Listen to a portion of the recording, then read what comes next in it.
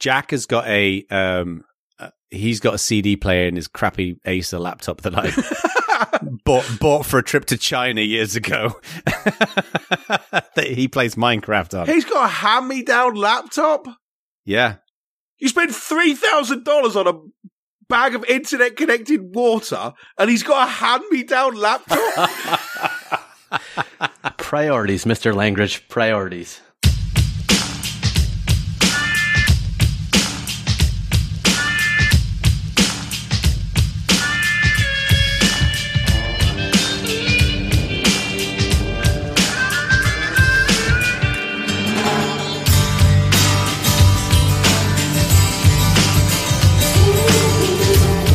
Welcome, everybody, to Bad Voltage. I hope you're all doing well, wherever you may be in the world. I'm here with my compadres, Jeremy.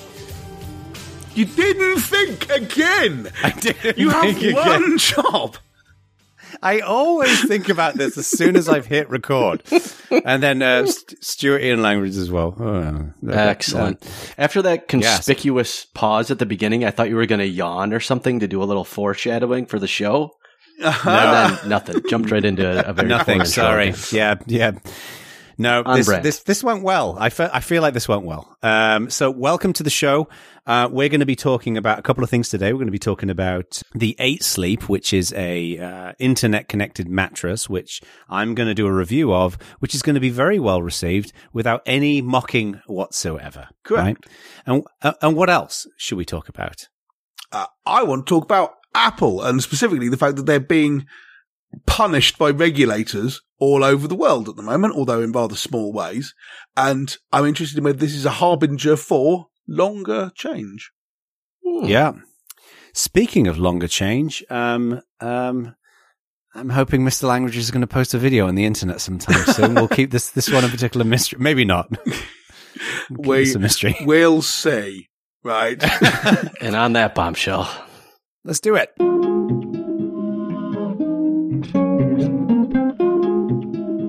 Okay, I'm going to be honest with you. Making this review made me a little nervous. While I was writing it, all I could hear in my head was Langridge slowly filling a t-shirt gun with excrement and pointing it in my direction. Why, you may ask? Well, because I'm reviewing an internet-connected mattress. So there I was one evening casually browsing Instagram, and I saw an ad for something called the 8 Sleep.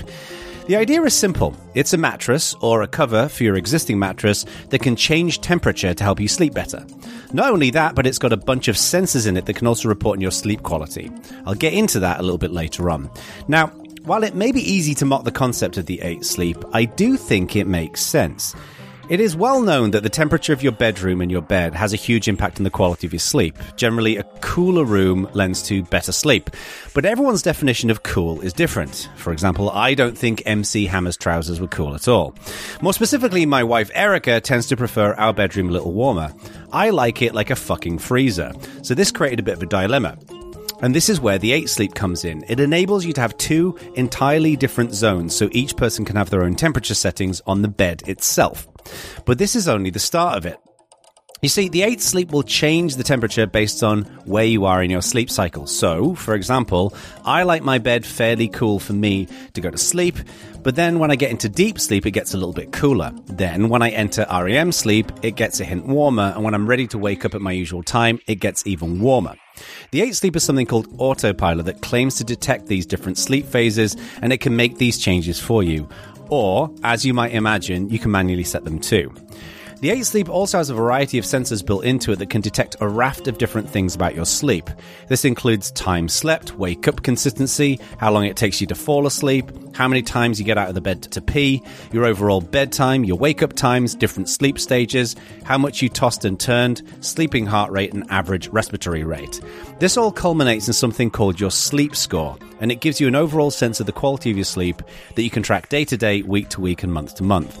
Now, from my limited testing, the data on the 8 Sleep is okay, but certainly not perfect. I wear my Apple Watch to bed, and that definitely seems to be a much more accurate representation than the 8 Sleep itself, and for good reason. Things like heart rate on the 8 Sleep are having to deal with your mattress cover and any clothing that you wear, which I assume limits its accuracy. And, sorry everyone, yes, I do sleep with clothes on, but I still look like an Italian statue depicting a resting athletic Adonis carved out of marble. In use, the 8 Sleep is actually pretty decent. Setting it up was very straightforward.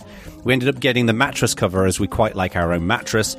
We put it on the bed and connected the main hub to it. Now, this hub looks a little bit like one of those old desktop tower computers, and it circulates water into the mattress cover to change the temperature. It's a bit big, but it's very quiet and you can barely hear it working. The app is simple, it's well designed, it's rich in data, and it's very easy to control the 8 Sleep settings. So, has it actually helped my sleep? Well, it's kind of difficult to tell as many factors will impact the quality of your sleep, but overall, I think it has. As a general rule, my sleep score has been getting better, and I've definitely found it easier to fall asleep with a cooler temperature. I've also been notified that my resting heart rate has been dropping, and this appears to have been within the period of owning the 8 Sleep itself, so I presume that had an impact. Now, the 8 Sleep is not cheap. The Pod Pro cover, which is the mattress cover that we got, is $1,750, and the 8 Sleep mattress with it all built in is just shy of $3,000. But the reason why we got it was because they have a 30-day trial where you can get a full refund if you don't like it. We were honestly expecting to send it back. We were a bit concerned it was going to be a bit of a gimmick, but overall, we feel it's generally helped and has been worth it, so we're keeping it. So, would I recommend it? Well, if you care about getting solid sleep, and especially if you and your boyfriend, girlfriend, wife, husband, dog, cat, or donkey are arguing about the temperature of your room, then yes, it's a good investment. But if you're generally sleeping pretty well already and wake up feeling pretty rested, then I'd invest your hard-earned readies elsewhere. I would like it noted, by the way, that I read that with no mistakes, which is a first. It's a first to the point where I'm honestly skeptical that this is you. I think maybe you might have practiced beforehand or something. This is where we get the, sorry chaps, I wasn't actually recording. I check, and fortunately I am in fact But onto the 8 recording. Sleep, perhaps that went so smoothly because you got a full 8 hours of sleep on a very cool, restful mattress. Exactly. Your preferences for sleep temperatures are very, very hyper-specific. Well, no. I mean, I found it fascinating to discover that Erica likes it a bit hot in the bedroom and Jono can't provide. So this is useful information. I rewrote that bit about the temperature of our bedroom like 5 times to try and avoid a joke like that. That was never happening, dude, I'm afraid. Sorry, there it is. So in the end, you think the 8 Sleep is actually pretty decent, and it may or may not have impacted your resting heart rate. Yeah, I mean, these things are difficult to tell, but like when I looked at my resting heart rate history, since we got the 8 Sleep, it's noticeably lower. But that might be due to something else, like maybe I've been eating better food or whatever. I mean, that's my point, is like it's difficult to really tell because... from if you especially drink too over much such coffee, a small sample period as well. Right. Yeah, exactly. And to be clear, in terms of my temperature preferences, I just kind of let it do its own thing. Like it adjusts it in those different sleep cycles.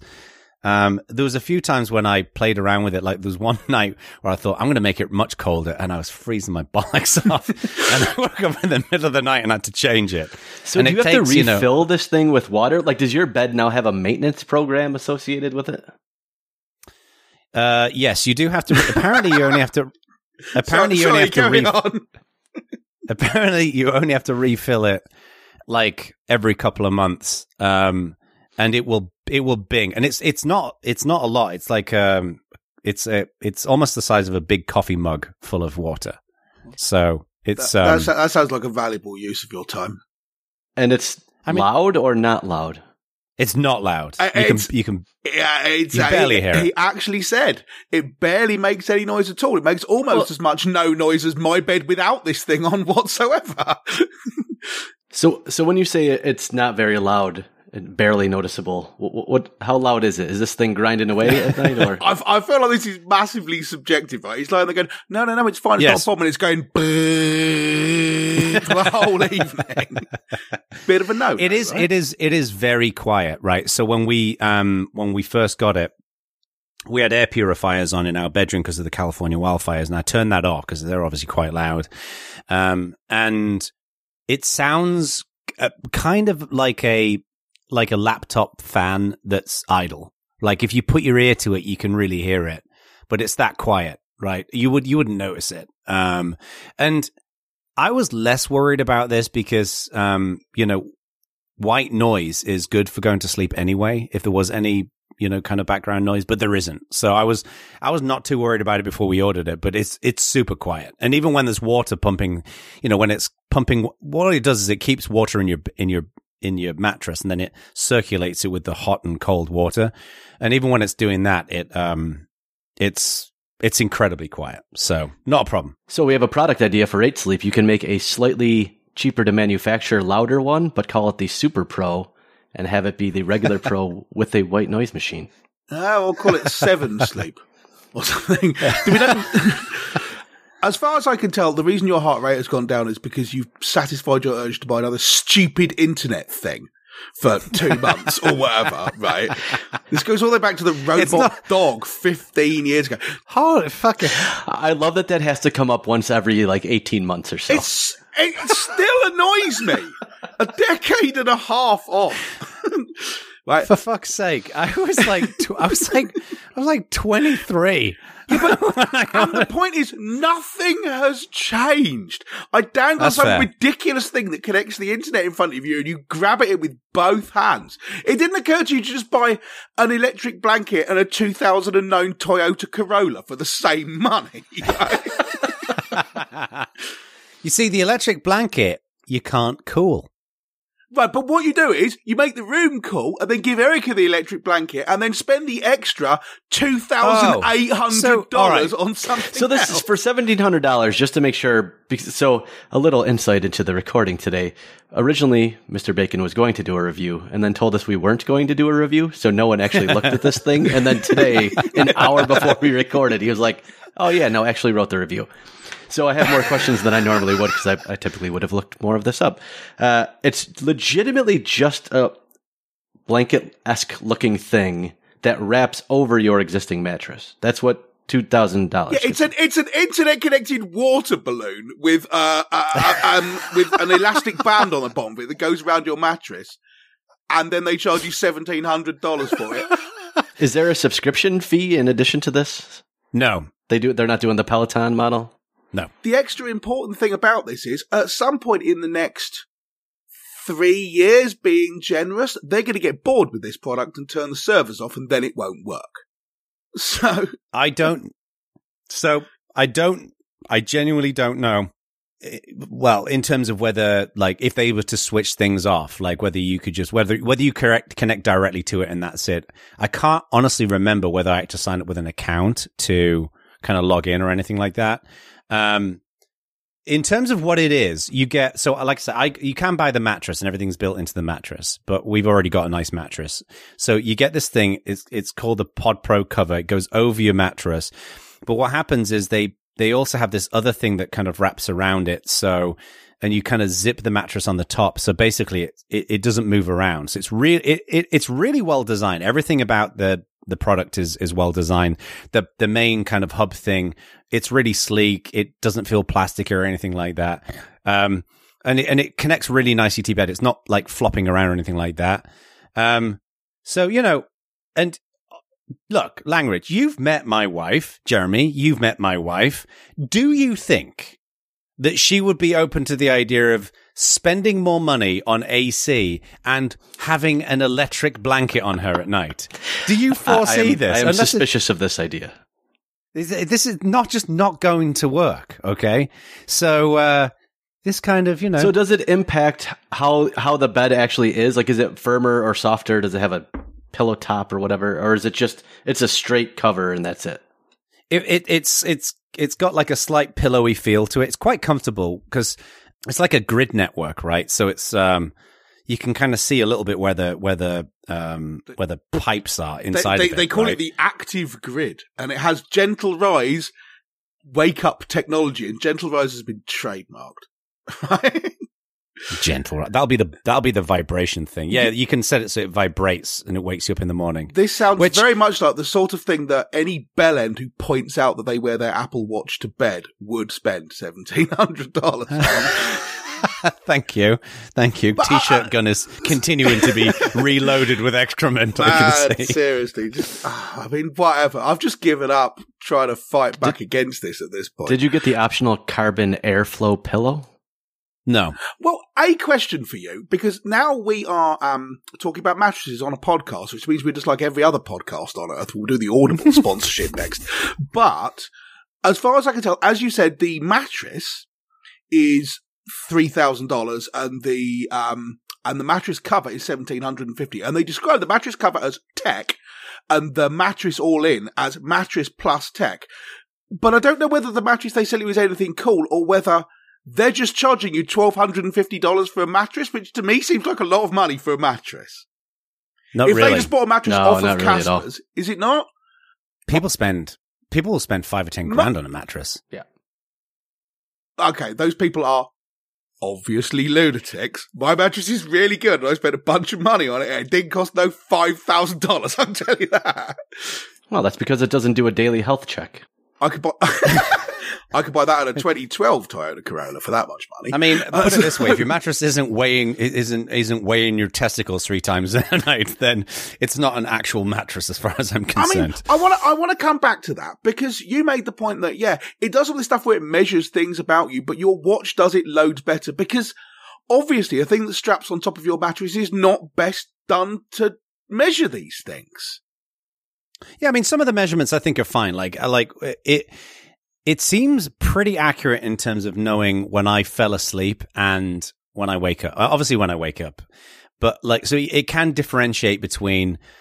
What I find fascinating is that like many people, Eric and I, before we go to bed, we tend to watch a TV show and then we turn the lights off and go to sleep. Right, so it can tell the difference between us laying in bed and watching TV and being asleep, which I think is quite clever. And the timing is pretty accurate, because I read a Kindle just before I go to sleep and I'm generally looking at the time. So I can generally within 10, 20 minutes get a sense of when I fell asleep. Anyway, yeah, it's, I think it's worth it. I'm pretty happy with the 8 Sleep. Are you at all concerned that their website already has a legacy product section to the FAQ? Yeah. Haven't seen that. This disappoints me in general. We've already talked about this. Like, it's like the fucking Peloton, I think, takes now 15 minutes to boot up, and it's like you didn't need to upgrade the Android tablet on your Peloton. Honestly, part of the reason I did the roll my eyes head shake about this is not because I think the thing itself is bad. I mean, fine, I wouldn't buy it because I'm not a complete magpie for stupid gadgets like you are, but whatever, I've come to terms with this. It's that I think they've gone, let's bang a bunch of health monitoring stuff in there and wire it up to the internet, when it could have just been a thing which sits on your bed, monitors you and calls you through the night, and never mentioned the word internet, and it would have been a good product. As it is, I am now extremely skeptical that when they get bored with this thing and turn the servers off, that it will still work, because I think your app won't be able to control it anymore. I might be wrong, and I'd love to hear if I'm wrong, but that to me is what annoyed me about it. It's that it seems like a perfectly good product that has been pointlessly internetified, But I don't think the internet connected thing is not in any way, shape or form a primary element of this. Like what they're selling I agree with you. It's a thing that cools you, warms you up, and you can control it with your phone. I don't know whether you need to be logged into their service to do that and whether it's doing this remotely. I'd love to believe I was wrong. I'll be very happy if it turns out that this thing does work locally. And so it doesn't crater the thing when they pivot to making internet connected shoes or something. The fact that it syncs with other tracking devices, as they say, and keeps all this other information like wake up consistency and time to leave bed, tosses and turns, it definitely connects, I'm sure, to a service to do that. And then this ties into a bunch of other stuff around if they're collecting all that stuff about you and how you sleep and it's going through their servers. They need to have a deletion policy. No, they have a very secure data warehouse. It's one of their fact items. And I know a mattress company has a very secure data warehouse. It's just like, this is not the world I grew up in, right? My favorite part of this, in the few minutes I was able to do research, this mattress company, which to be clear sells mattresses, is on their Series C. Oh, they just raised a ton of money, didn't they? Like 70 and million. Have raised $150 million in total at a $500 million post valuation. I think I'll stick with my electric blanket because it keeps me warm when I'm cold. The rest of it's fine otherwise, and I haven't given some 25-year-old a $400 million exit. But you're happy with it, so, more power to your elbow, I suppose, man. It's one of those things whereby, look, if we didn't have it, not going to lose sleep over it, right? Very good. Yes. Thank you. I'm here all week. Try the veal. Jeez, if you didn't lose sleep over it, was it really worth the $2K? Right. But, there is, I think, a reasonable argument to be made that, we spend a lot of time sleeping, and I would imagine that most of us don't get very good sleep. So spending a bit of time, if you can spend even $2,000 or whatever on something that will, if it improves my sleep quality by 20% and I'm better rested and recovering, then I think it's worth it. But it's not critical. Yeah. Yeah, but if it actually helps, I think that's not a bad thing. I mean, not so much the thing where it tells you the quality of your sleep, because when I wake up in the morning and go, I didn't sleep very well, I don't need, $2,000 worth of technology to tell me this. But if it actually helps with the problem, then yeah, rock and roll, man. Yeah. So there we have it. 8 sleep. Consider it. And then eventually, when the 9 sleep comes out, I'll be quite annoyed. And I'm sure we will revisit this on this podcast. We've talked a certain amount about Apple on this show, partially because, one of the biggest firms in the world, partially because they define or work with a lot of the technology that we do, and partially because John O buys all of their stuff now. But one of the things which has come up over the last 12 months or so is that regulators around the world appear to have decided that now is the time to slap Apple on the wrists a bit. And I think it's interesting to talk about what's happened, why it's happened, what's going on with this. So, only in the last few months, there've been a whole bunch of court cases going on, various things. So there's the Epic versus Apple case, and there are antitrust style investigations going on globally in all sorts of different places.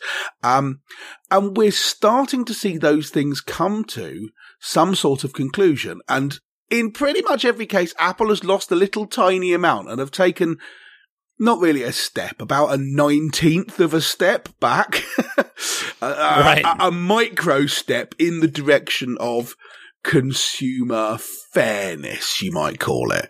So, so to give you an example, historically, they've been very firm about the idea that if you take payments in an iOS app, you have to do it through Apple. You can't even tell other people. You can't even tell your users there are other ways of doing the payments.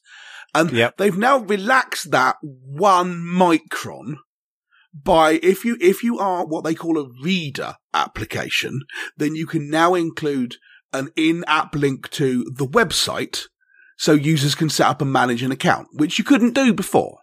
Right? And that comes as a result of an investigation by the Japan Fair Trade Commission, who are the regulator in Japan. And that's going to happen in early 2022. Similarly, there's a class action lawsuit. There was a class action lawsuit going on in the US. And as part of the settlement of that, it's now been agreed that iOS developers are allowed to contact their customers using information collected inside the app to tell them about payment options outside the App Store. So before, when you were emailing your customers, nothing to do with Apple at all, they just happened to be customers on your iOS app, you had to steer them to the app to make payments. You couldn't tell them, not even on your phone, on your desktop computer, go and buy a subscription, something like that. And every one of these is a small chip away into this kind of edifice Apple have built of, we get to keep all the money and you get to keep none of the money. And right, I think it's interesting. I have some personal experience with this whole story, but I think it's interesting. I'd like to hear your thoughts on what you think's different now. It feels to me like the seesaw is tipping a bit, and some of that is down to developer reluctance to put up with this shtick. Some of it seems to be a kind of feeling that what Apple are doing amounts to overreach more than it did before, or seems less justified than it did before. But I only have a very nebulous sense of why I think that is. So I'm interested in your thoughts on it, and then I will talk a little bit about the situation in the UK. So one of the things I think that is interesting here is it really does seem like a sea change in that on the developer side, it seems like people have reached a breaking point. And it's not just the folks from Hey or Epic. It's a bunch of different developers, some whom are game developers, some whom are not game developers. And I'm of the opinion here that games really should be treated differently, but we can get to that in a second. A whole bunch of developers have reached a breaking point, but also I think there is a large appetite, always in the UK and the EU to regulate, but increasingly in the US, an appetite to regulate tech companies who are seen as like a naive San Francisco based group of companies that are now more powerful than governments. And I think that makes other actual governments a little bit weary and nervous. So the fact that both are happening at the same time means that the companies like Epic can appeal not only to courts, but to regulators in a way that I don't think was possible, let's say 10 years ago. They just would have been ignored. So I think that's part of why you're seeing actual change here, is there's a confluence of two related things happening at once that allows for that change, which will be interesting to watch. I am typically skeptical of regulators trying to regulate tech well, because when they do, you get things like this USB-C thing that's going on in the EU, where it's like they're picking a specific connector, and I guarantee you the people that are picking the connector know nothing about USB-C or semantics or why USB-C is weird and terrible in very opaque ways. So I'm skeptical of the regulation in a lot of ways, while admitting that some regulation is definitely necessary. I think, and I'll talk more about this in a bit, but I think I'm okay with regulators telling people what not to do. I am less okay with regulators telling people to do a thing, to mandate something, because then you end up with everyone having to use SOAP XML to send emails or something, right? Which no one wants, because, but almost by definition, although we'll get to this, regulators tend to be a bit behind the times and not at the cutting edge of technology. So they end up mandating something which a pressure group can explain to them better than actual technologists can, or something which was popular when they started this study 5 years ago, or whatever. But saying you're not allowed to do that, how you solve this problem is up to you, technologists, but you can't solve it the way you're currently solving it, I think is more reasonable. Well, and the big question here is, I think we'd all agree that regulators saying, well, first of all, I think we'd all agree that regulators saying that you have to do something like the USB-C thing is stupid. I don't think it's stupid. When the EU mandated the previous US standardized connector, it did a pretty good job. Because, I mean, you remember the days when every tech company, one of the little tchotchkes they gave you at conferences was one of those little keyrings with about 16 different mobile phone connectors on it. Right? Yep. When did you last see one of those? The answer is hardly ever, because everyone standardized on micro USB, but they weren't going to bother until someone made them. Right? I am not at all a believer that the market sorts this out. Well, the market moved to USB-C except for very specific Apple products with absolutely no regulation, because it made sense. I am not necessarily sure about the USB-C thing, because there seems to be less of a need for it now. I mean, at the moment you've got micro USB, USB-C and Lightning. And that's it, as far as I'm aware. No one uses it. And Lightning is not long for this world. Pretty clearly. Right. The thing which disappoints me is that USB-C doesn't mean anything. No. Like, you could have the wrong USB-C cable and things won't work. Yeah. I mean, at first I thought, this USB-C thing is great, so I can just plug in any random device I like, but also I can charge things at 900 volts or whatever. That seems great. And then I found out they're all different, and not only are they all different, but the cables might not support it, and I can't tell how you're meant to know that, other than by cutting open a cable and measuring it with, and that's just moronic, USB Commission or whatever you're called, who makes this stuff up. What's wrong with you people? Yes. Yeah. So I think mandating that is wrong, but the previous thing was okay, I thought. It did a good job of saying, phone manufacturers stop just inventing stupid cables because it's really irritating. See, I don't know. The idea of mandating things, I think it doesn't sit well with me. Because like you said, 9 times out of 10, these regulators, they're way behind the times. And who the fuck are they to tell people what they should be doing? The market should decide in that regard. If people should be not buying phones because do you remember years ago, before USB, when you'd have like weird Nokia chargers and all these kinds of different things. And then the minute USB started settling in, the market decided like that, hey, we want that. Absolutely did not. That's exactly my point. The market absolutely did not decide that. It did with USB-C. No, my point is that consumers, sure, there were lots of different connectors. My point is that consumers started demanding USB sockets and phones. Right. And companies went, we don't care about your opinion, and you still have to buy phones from us, so it doesn't matter. That's bullshit. The companies didn't say that because companies switched to USB. They now, didn't, admittedly, though. They switched to nano USB, micro USB, USB, USB-C. Right. There's a million different USB types. It's in no ways universal. Okay. But that's exactly the point I'm trying to get across here, that we got one standard connector for everything apart from iPhones. And Apple put a dongle, There's no standard connector for everything. There is not a standard connector for everything anymore. You guys live in this fantasy world that USB-C is consistent. I buy so many devices. No, shut up. There isn't now. I agree with you. There was 4 years ago. It was micro USB for everything. Then they invented USB-C, and now, it's all over the shop again. I agree with you. Well, it wasn't USB. It wasn't micro USB for everything because of Apple products. But anyway, speaking of Apple, reeling it back in.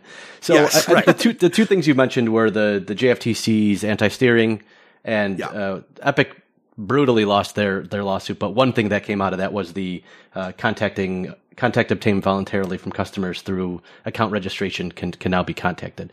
So let's first say, Apple having a rule that you could not contact your own customers for whom you had their contact information is astounding on a level that is almost not conceivable. Like that ever was a thing is unbelievable.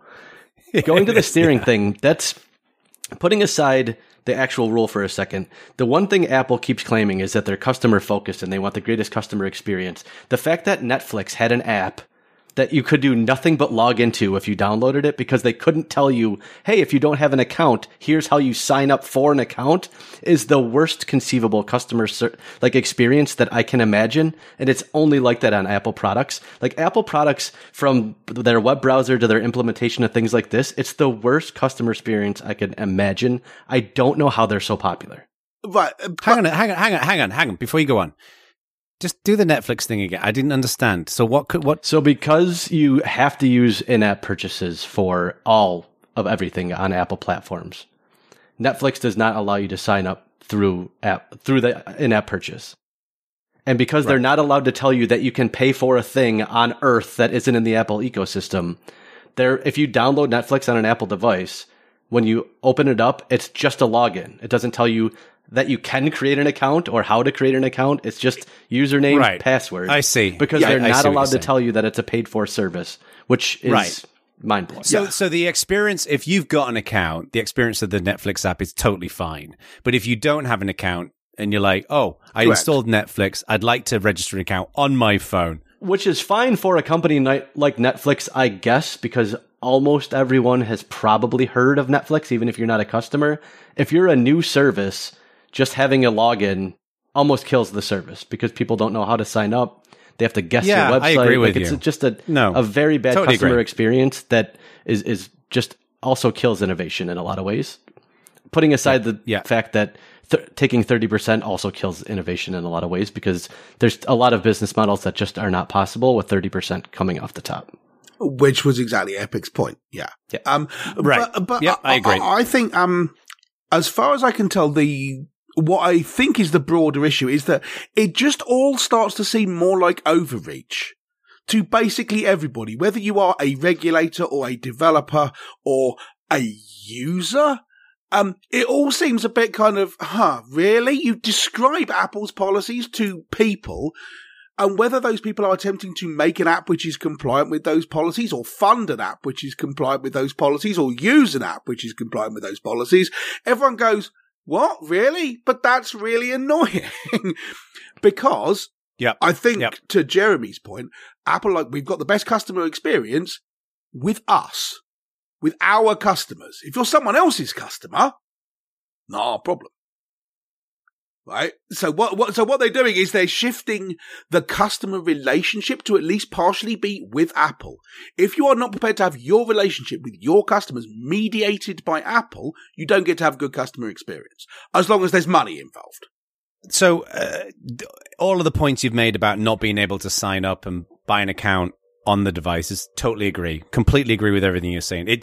For me, it's just like putting aside the business logistics of it. It just seems selfish to me that Apple do this. Yes. They feel like they're entitled to 30% of everything that happens on their platform without acknowledging that without these apps, they would not have a platform. Right. So I think that's a fair criticism. Although I would say that, to be fair to Apple, presuming as it works today, presuming that you've already got accounts with these services, like I've got an iPhone and I use many, many different services on that iPhone, right? Amazon, Netflix, all these different things.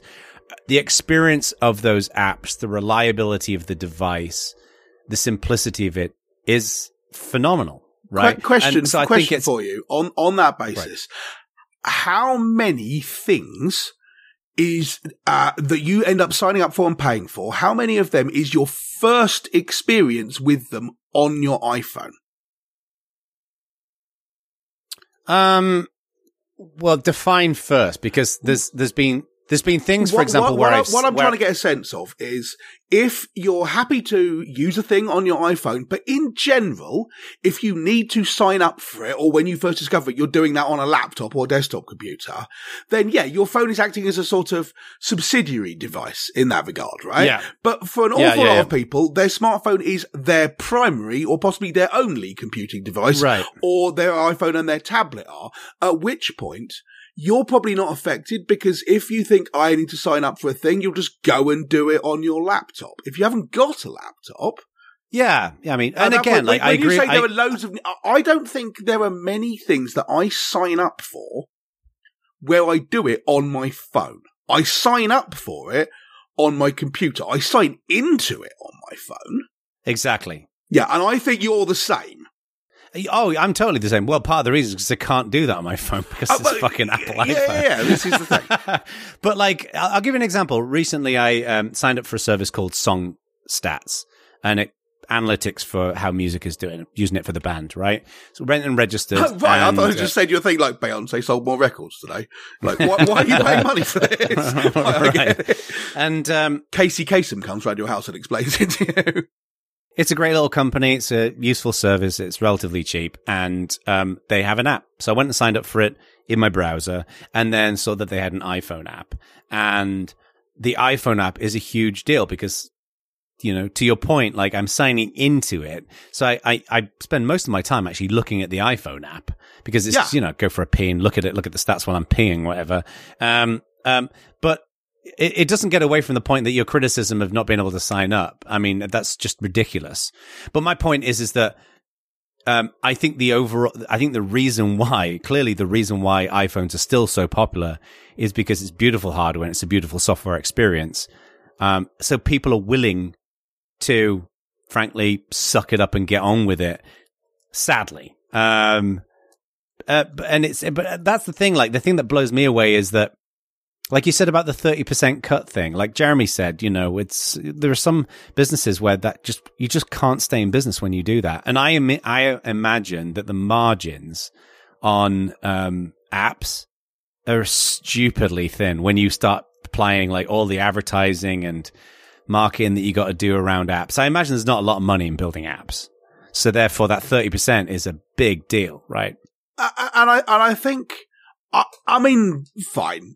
Yes, the fact that you have to tithe 30% of the money is a big thing in itself. But where it steps into, I think, feeling like overreach is that if you don't want to do that, you're not even allowed to tell people that there's an alternative. Right? That, I think people go, what? What do you mean you're not allowed? That's ridiculous. Right? And this is where we get back to, Jono, you've mentioned the market a bunch of times. So you want the market to play this out, and suddenly It doesn't work like that because you're not allowed to tell people about alternatives. Yeah. And I agree with you. Yeah. And that I think is interesting. But I think part of the problem here is that, and kind of the market has decided, right? If you think about it, because consumers have basically decided this isn't that big of a deal to me to not use an iPhone. Like there are certain situations where people, where consumers will decide like, okay, there is a bridge to, I think most consumers in the world in general will put up with a reasonable amount of shit if the product that they've purchased offers them enough value.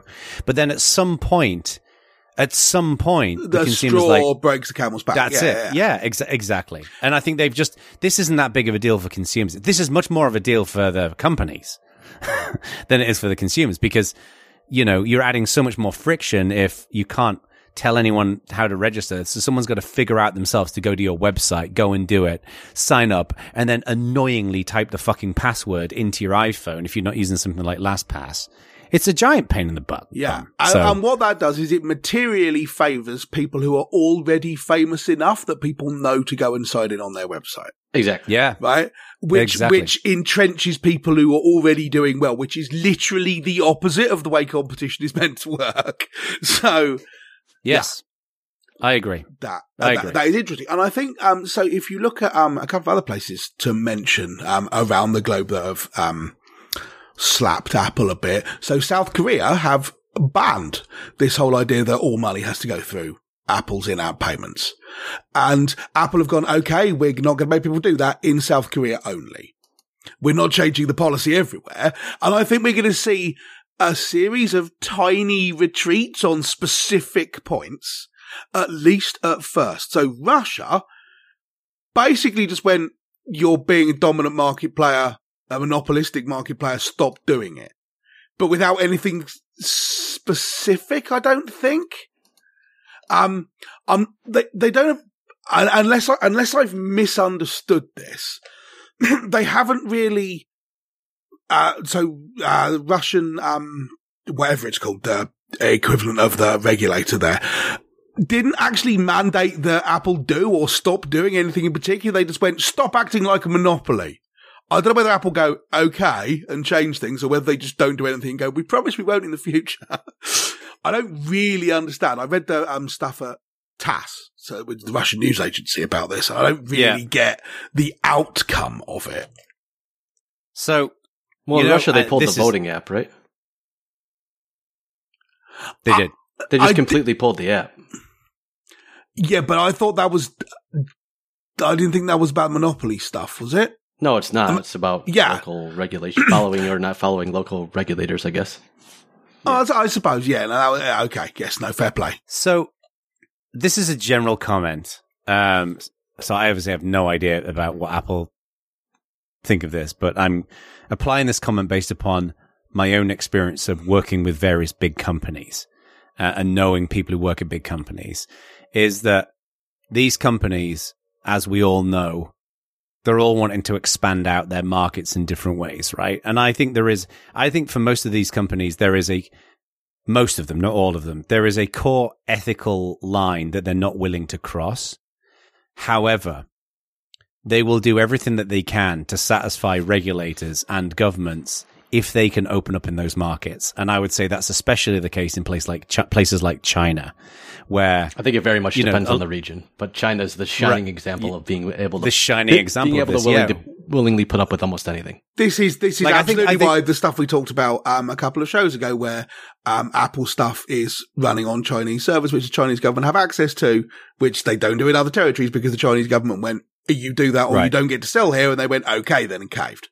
But I'm guessing with China, specifically with Apple, that they've probably got a very, very specific solution set up where I bet you anything that the Chinese government said, we need access to all of your information, right? Like any customer information, we want full access to it. And I'm assuming there was some negotiation between Apple and the Chinese government, and Apple probably said, we will host our services over there.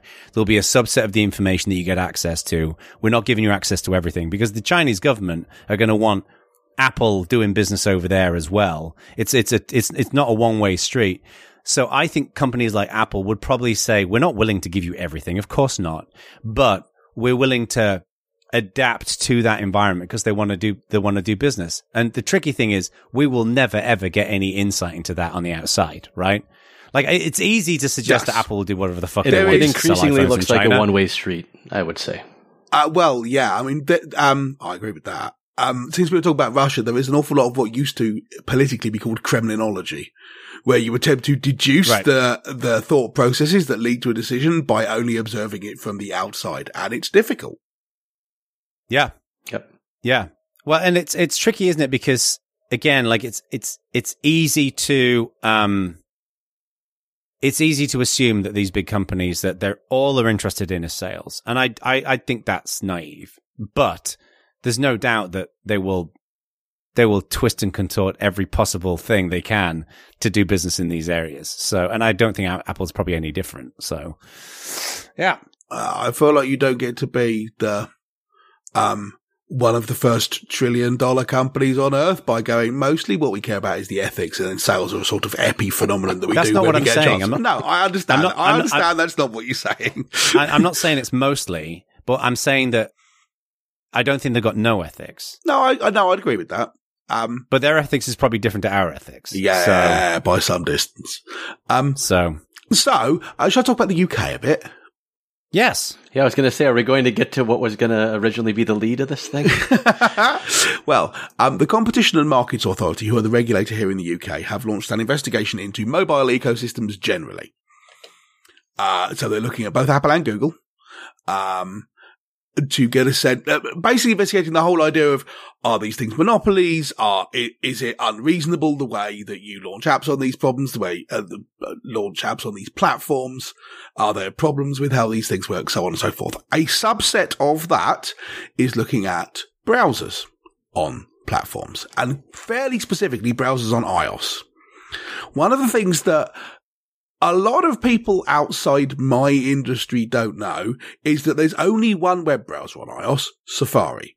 Every other browser is just Safari in something else's skin. A bit like Silence of the Lambs, right?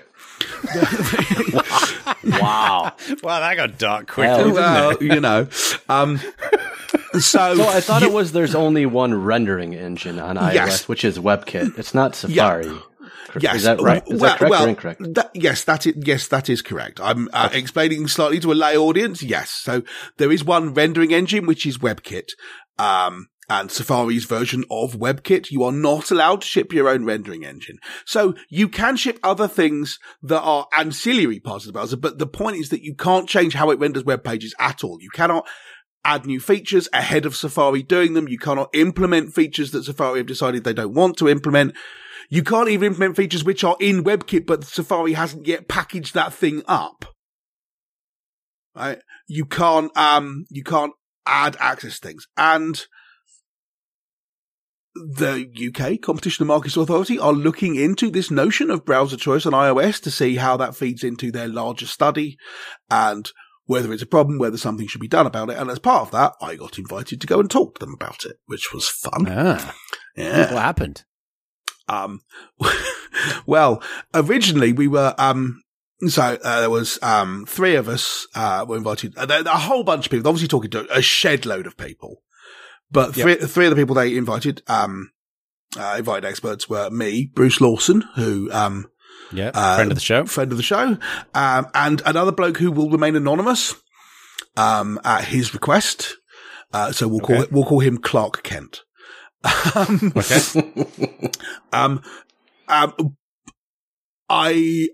wouldn't want to speak for him about why he is remaining anonymous, but it has become apparent through talking to people anonymously that justifiably or not, correctly or not, quite a lot of people fear retribution if they speak out about this sort of thing. There is a fairly pervasive opinion that if you make too big a noise about how Apple's rules are problematic, maybe the next time your app needs to get reviewed, maybe it will take a long time or get pushed back. I do not know whether this is actually true or not, and it may well be. Did you see their response to Epic? Well, it may well be one of the same thing as how, if you believe that walking under ladders makes you bad, it gives you bad luck, then you'll see evidence of it happening or not. But a hell of a lot of people believe this thing for it to be completely untrue. What response to Epic, Jeremy? So their CEO first said, we don't want to come back to the App Store anyway. Realized that was probably not the best business decision and said, okay, as long as you follow the rules and let us include that link, we'll go back in. And Apple's response was, we will not reinstate your developer account until all appeals have been exhausted, which would be, 3 years, 5 years? Measured in years, for sure. Yeah. So.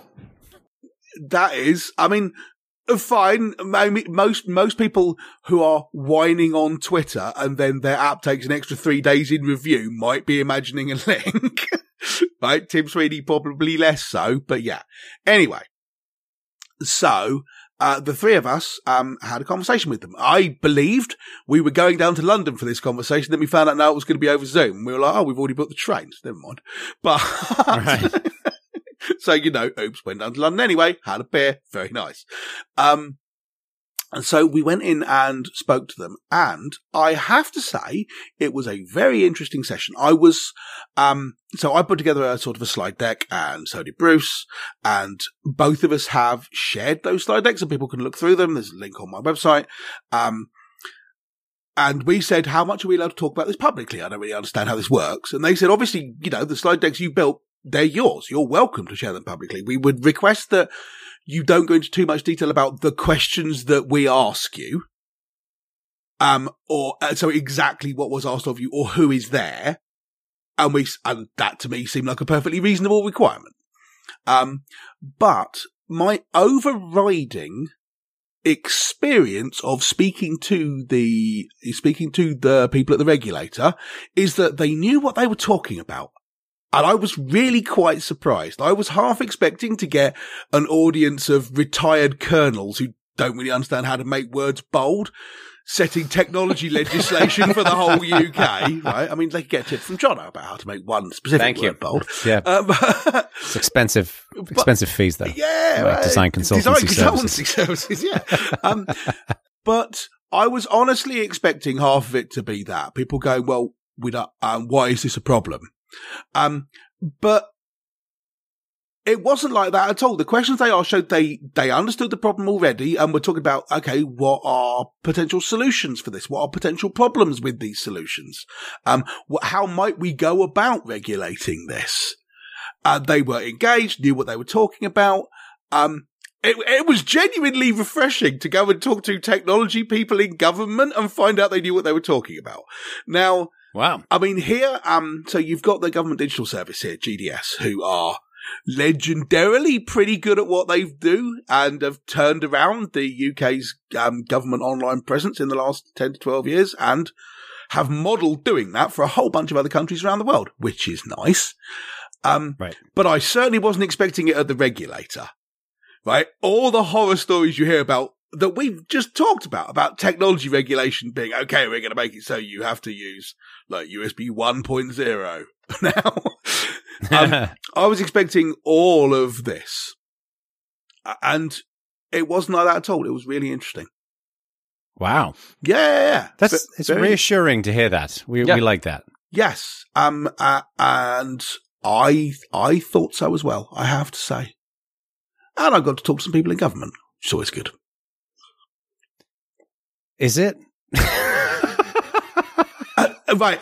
The definition of the government is that they are the organisation which is involved in your life, regardless of your opinion on the matter.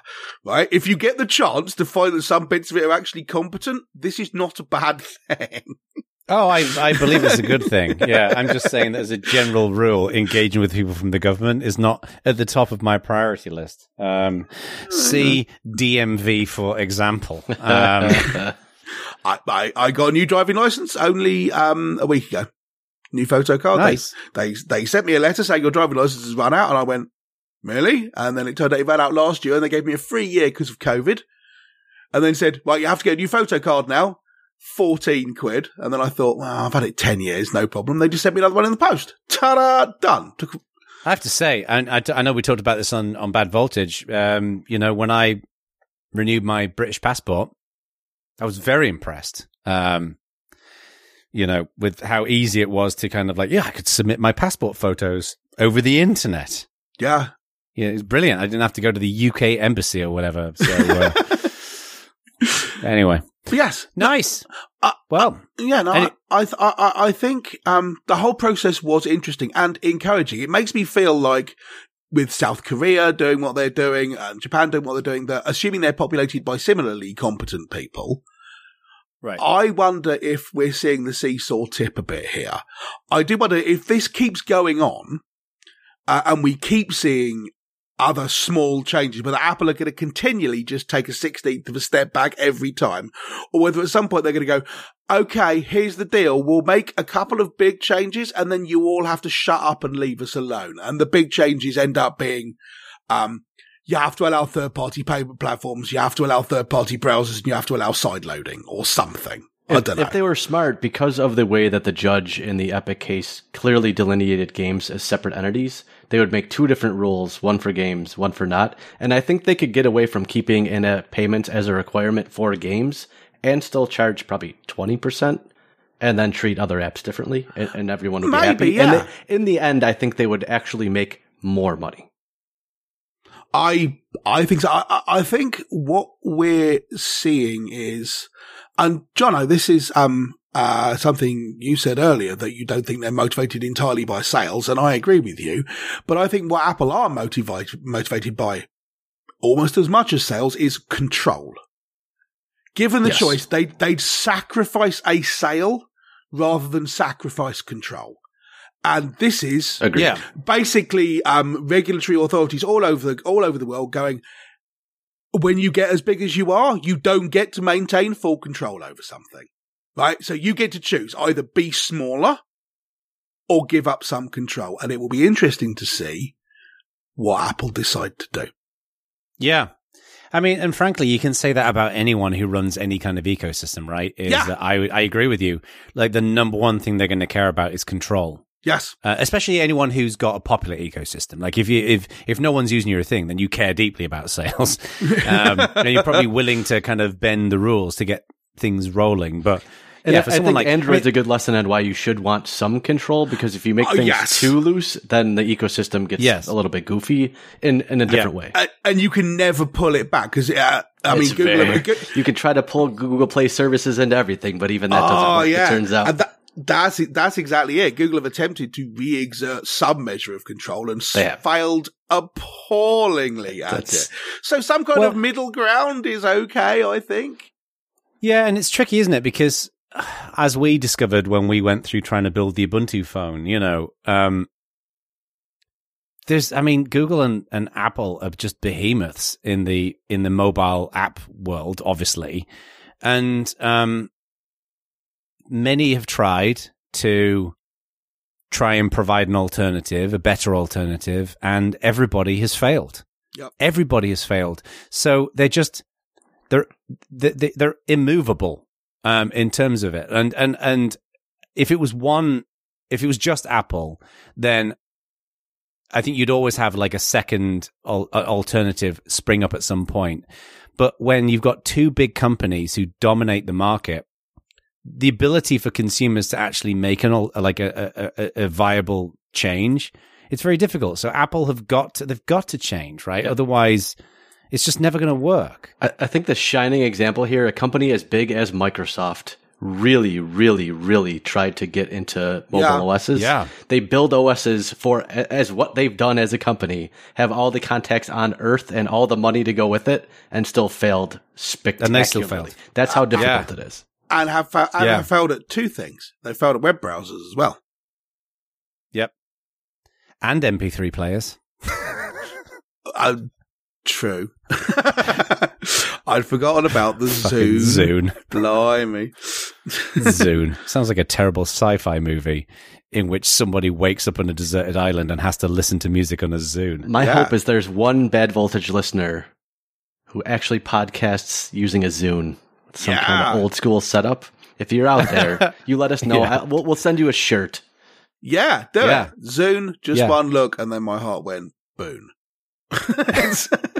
Someone's going to I'm not listening on a Zoom, but I am listening on an iRiver that's running Linux. Oh, wow, iRiver. Remember the iRiver? Blast. By the way, before we wrap up, I bought something very cool today, 2 days ago, and I would encourage everybody to do this. Was it an 8 Is sleep? it a stupid mattress? Yeah. It's an internet-connected Labrador. So I was thinking about when I got started in open source, and, when my brother came and stayed with us for a couple of weeks, and he told me about Linux in 1998, I worked in a bookshop, and I bought a book called Slackware Unleashed. And that's what got me into communities and open source and all the rest of it. And I thought, I don't have a copy of it. So I went and bought a copy of Amazon. It was like $7. And I would like to encourage both of you, if you haven't already got them, but the very first book that got you into all of this stuff, go and buy it. It's fascinating, looking through it and just kind of going down memory lane. So I'd encourage everybody to do this. Wow. Because people are selling cheap old books, and yeah, it's just a lot of fun. So I might do a review. Yeah. Slackware 97 review coming very soon to Bad Voltage. I can say that even for us, this is old, right? Yeah. And it's got the CD as well. Oh, man. Do you have anything that you can put it in? The toaster, but... Because it occurred to me the other day that if someone gave me a DVD, I don't think I have a way of playing it. Yeah. Jack has got he's got a CD player in his crappy Acer laptop that I bought for a trip to China years ago. That he plays Minecraft on. He's got a hand-me-down laptop? Yeah. You spent $3,000 on a bag of internet-connected water, and he's got a hand-me-down laptop? Priorities, Mr. Langridge, priorities. He uses my old Mac and then he uses the Acer, which was like $100. Yeah. When I bought it, because like I say, it was a burner for going to China. So, I think we should probably wrap up. We're about out of time, aren't we? Yes. So, we are. Let us know what you think about the 8 sleep and about whether Apple are going to get regulated. No, don't let us know what you think about the 8 sleep, okay? But do let us know what you think about Apple. Two of us are extremely curious what you think of the 8 sleep. Yes, I mean, especially if any of you have, if anyone out there listening to the show is the other person who's bought one of these, we'd be really interested to hear what you think of it. Yeah. All right. I don't want anything to do with this. I'm not going to preserve this commentary. Right. All right. Well, cheers, all. Pleasure, gentlemen. Later, everyone. Later.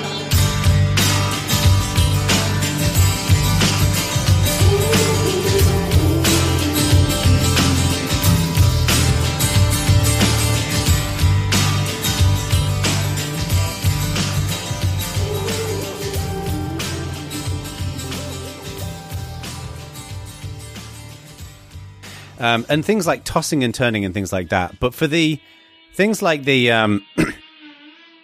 what the hell is that noise? They are doing construction next door, which you could tell. Wow, Marius is going to have a whale of a time editing this show. Sorry, Marius. This sounds like Slayer of Reformed. So... Wow, that is really quite loud where you are, isn't it? Wow. There's like a convention of angry flies have decided to descend on Buffalo. So, all right. So, anyway, so what was I talking about before we were rudely interrupted by the locusts? I can't remember. This is going well.